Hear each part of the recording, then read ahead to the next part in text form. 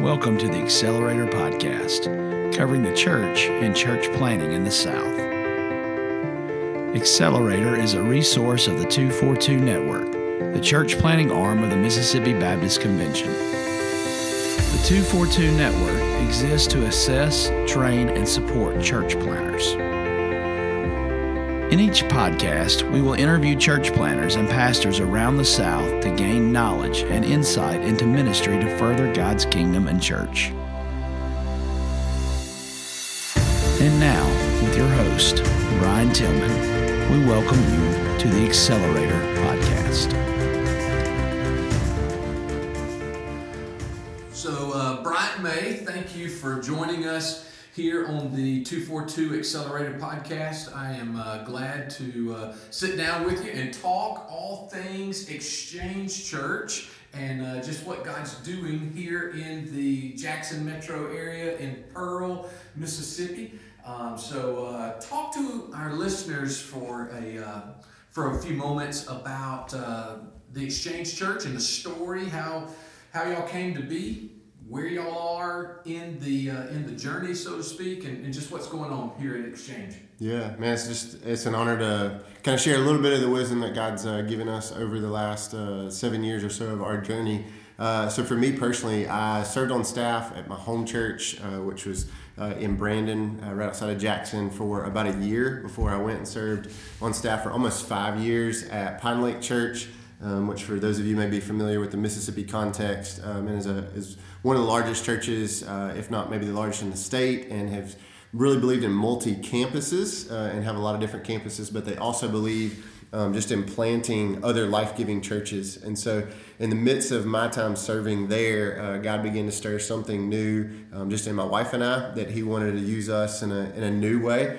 And didn't know what that looked like originally, but God began to make it clear over the course of a number of months that church planting was a call on us. And I only thought church planting was for those people who were weird or mad at their current church, and I didn't think I was either one of those at that moment. I knew I wasn't mad. Maybe I was a little weird, and that's still to be determined. But at the same time, man, God made that clear, just that this was beginning a new life-giving church is what he wanted it to be. And so we began praying through, God, where do you want to put us? And at that moment, we had grown up as two Rankin County kids in central Mississippi, but thought maybe God wants to send us way out west to Idaho to plant potatoes and plant a church. But ultimately, God revealed it wasn't going to be 12 hours west, but just 12 minutes west. And so God, through a number of events, made Pearl, Mississippi really, really clear to us. And really the way that happened was through a number of just spiritual encounters with him, but through a breaking of our hearts for the people of that community and an understanding of the lostness of the people in this community, even though there are dozens of churches literally, and there was not a life-giving place where people were really connecting and finding life. And so Pearl became clear. And then just to kind of fast forward the story a little bit, we spent about a year and a half of prep work moving into this city, beginning to build a core team. Had about 35 folks who had gathered over the course of a year and a half. And then in August of 2012, we launched Portable, had 123 people there on launch day, and launched inside of a birthday party, a kid's business, and did set up, tear down for about 6 months doing that, and ultimately had to transition to a school. And so we met in a school cafeteria for about 7 months, and in the midst of that realized portable life just wasn't going to work in our community. There was an opportunity for long-term portable. And so we found the shopping center where we are right now, did 7 months worth of renovation, and the rest is history. We are now, at this point, 6.5 years old. We've been in the shopping center. We moved in at 11 months old. And so we've been in the shopping center for right at 5.5 years. And God's just been really incredibly, incredibly good to us over that time. When we moved into the shopping center, we have a gathering space, worship space to concede about 150. And by year 3, we had maxed that out and opened up a second Sunday morning service. By year 4.5, we had maxed out a second one. And so we have been doing 3 gatherings each Sunday for now right at 2 years coming up this Easter. And so doing that together, man, God just blessed us with a really strong team. We now have 9 people on our staff team. And God's just doing some really cool things, allow us to see a lot of favor in our city of literally reaching into the darkness and brokenness. It's awesome. So today, We've talked about maybe what our topic is and a range direction that we want to go with the time. I would love for you to talk to me and talk to us about what your idea, definition, what your understanding is of vision, and how you cast that vision, maybe at first here at the Exchange, and then how maybe it's morphed some, maybe it's the same, but how you're driving that home, continue to drive that home here at the Exchange. Yeah. To speak about vision, I think the first thing I need to do is take it all the way back to the original moment when Heather and I found ourselves at our church planting assessment that much like we do here with 242 for new candidates who are thinking about planting.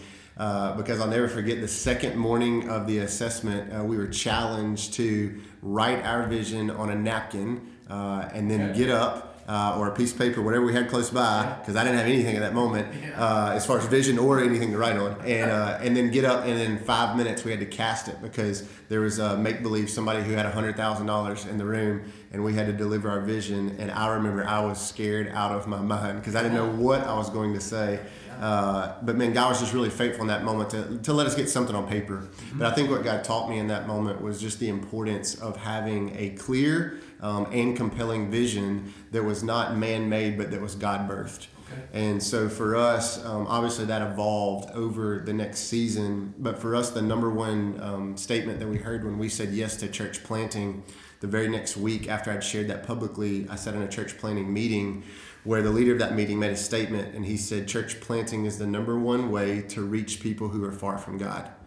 And I've never forgotten that, and that is set at the forefront of why we do what we do, even now almost 7 years into our plant, that becomes the compelling force underneath it all. Obviously, we don't have the power to save, the Holy Spirit does that, but that our goal as a new life-giving church is to reach into the brokenness and unapologetically go after the one and not the 99. Not that it takes healthy 99, okay, to be a part of the church family, to make disciples and reach, but to unapologetically go after that. And so that statement that was given to us right after we gave God our yes really began to define the vision and the values of who we would become.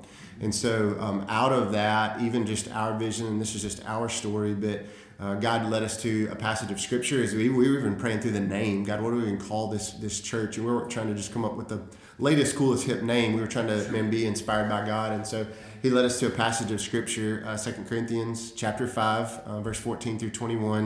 A lot of verses that everybody will be familiar with.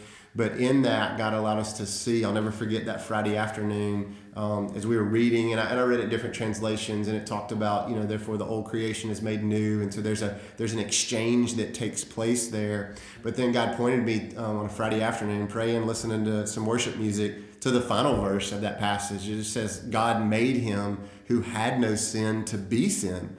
That God made the great exchange on our behalf, that He gave Jesus to make that exchange. And then the end of that verse says, so that you might become the righteousness of God. And so He was like, I made the great exchange so that you could exchange old for new. And so that became that defining thing for us that ultimately birthed just our name, The Exchange, and our vision statement, which is that we exist to see people exchange their old life for new life in Christ and then live out their purpose. And so that became the defining, statement for our house. And then out of that, the core values begin to be formed for our church as a whole, and then even some values that we've established for our staff team. So you're 7.5 years in, right? 6.5, almost 7. Yeah. 6.5 years in, almost 7 years in, and something here just in the past month, maybe 6 weeks, happened. You baptized your 100th person? 200th person. Excuse me. I don't want to take away from that. That is amazing because that's part of your vision. Those that are far from God to have that exchange. And in 6.5 years, 200 baptisms have taken place through the exchange. Yeah. How do y'all celebrate baptisms? Yeah. How does the church celebrate baptisms? Because it's a big thing, right? It is. Yeah. One of our core values, so we have 5 core values, and one of those is, and we kind of word them in a unique way, just that it's branded to our house. It just says, we exchange forgetting for celebrating. And so what that means is that we never want to take for granted anything that God's doing. So there's nothing small that God does. Okay, we make it small in our mind, but all of it's the work in favor of God. And so celebrating is a big part of our value as a staff family and also as a church. And so since day one, the way that we've celebrated baptism is that we want it to be a moment of great celebration, because what you celebrate, people will repeat. What you celebrate, people will be a part of. And so, and life change, again, from day one, that was who we wanted to be. And so why not celebrate one of the greatest, most obedient steps that somebody can take as they declare Jesus as Lord. And so for us, baptism is a really big day. And so we make a lot to do about that. We used to do it like once or twice a year as we set up a portable baptistry, and now we'll do 4 times a year just because we don't have a place for a permanent tank in our facility. But so for us, we tell the stories. We have people, they have to write out their faith story, and they meet with a counselor. And so there's a lot of different processes that we've set up in play to kind of filter folks to make sure that they understand the step they're taking. But we read those stories, and we celebrate. We have everybody wears Old Made New t-shirts on that day. The people who are baptized, we give them those shirts. It's something that they get to take from the day. But it's become a huge moment of celebration for our family. And then we also want to spill that over into how we share that through our social networking and even on our website, so that we're constantly telling the stories. Because as we tell those people who are baptized, you on baptism day, even though I'll preach for a little bit, you're the best preacher in the room on that day. Yeah. Because your story that we will read of life change is why we do what we do. And so that becomes, just a huge moment of celebration for us. But, tying back real quick for a second, Brian, to how do we keep that in everything that we do, is we came across a statistic just for our community before we ever planted that somewhere 70 to 75% of our community is not connected to a life-giving church. Wow. And for us, that led us to believe that, if they're not connected to a life-giving church, there's a really good chance they're not connected to the life-giving Savior of the church. And we said, and that's not okay. And so how do we use our leverage for the greatest impact to make a dent in that percentage? And so our staff team, if you ask them, all of them could give you that percentage. And a lot of our church family, because it's something that I frequently put in messages. And then every time we've made a big challenge, a big step in our church, that becomes the reason why. So in application, like when we went from one gathering or one service to a second one, we had all of our volunteers. We gathered together because obviously we're about to make a really big ask for them to serve one and attend one. You got a whole nother hour you're going to be here on Sunday. But we put 3 statements underneath that. We made one big statement. We said, so here's what we're doing. We're launching a second gathering, but here's the statement. Here's how we're going to talk about it in public and in private, is that we're making more room for you. And then we put 3 statements under it. And I'll never forget, we gathered everybody on a Sunday night, and I walked through these 3 statements. And I said, so here's the number one reason why we're doing this. It's not about you. And for our door holders to grab that, like for a second, and we said, it's not about you, it's about the 70%. It's always been about the 70%. So why would we have a whole nother gathering on a Sunday morning? It's not so we could go look at us, but it's to go, we need more seats for the 70%, because since day one, that's who we've been about. Now, underneath that, we have opportunity that goes, it's for you, because now you can serve and worship and it'll take you. But just, driving that home in every single decision that you make, that it is about and reaching into that 70% for us. You've talked all about it in our time, but let's unpack for our listeners how you bring on a new staff member to the team. You've got 9 now. Didn't start with 9. You've got 9 now. And maybe not a staff member, maybe it's a key lay leader that has shown that he or she is ready to lead a group. How do you drive vision home to that new member of lay leader or as a staff team member? Yeah, no, it's a great question. I think it's there's a lot to that, and interestingly enough, I actually onboarded 2 new people yesterday, and so it's kind of fresh on my mind. But I think there's a dynamic to that, and one of the things that we have found the beauty in is when you can hire from within your church family, because exposure is such a huge thing. And I think when you have somebody who's been a part of your culture, who for us has heard our values, who's heard our mission statement, who's been a part of our baptism celebrations, who's led a life group in our church, they obviously own that vision on a whole new level. And so one of the people that I onboarded yesterday has been a part. And so there was not as much vision that I had to impart to her. But there was another guy who was coming on, and he's totally from outside of that. And so for me, I think there's, especially when somebody's coming into a staff role, or even a really key lay leader role, I mean, there has to be intentional time spent talking about the vision before you talk about the what you're going to do. So talk about the why before you're going to talk about the what. And so, man, if I can get somebody who's coming on board our team to understand that life change is what we're about, okay, maybe that's stepping into salvation, maybe that's trusting in Jesus to take a step in your finances or in how you pursue spiritual community or in your personal walk.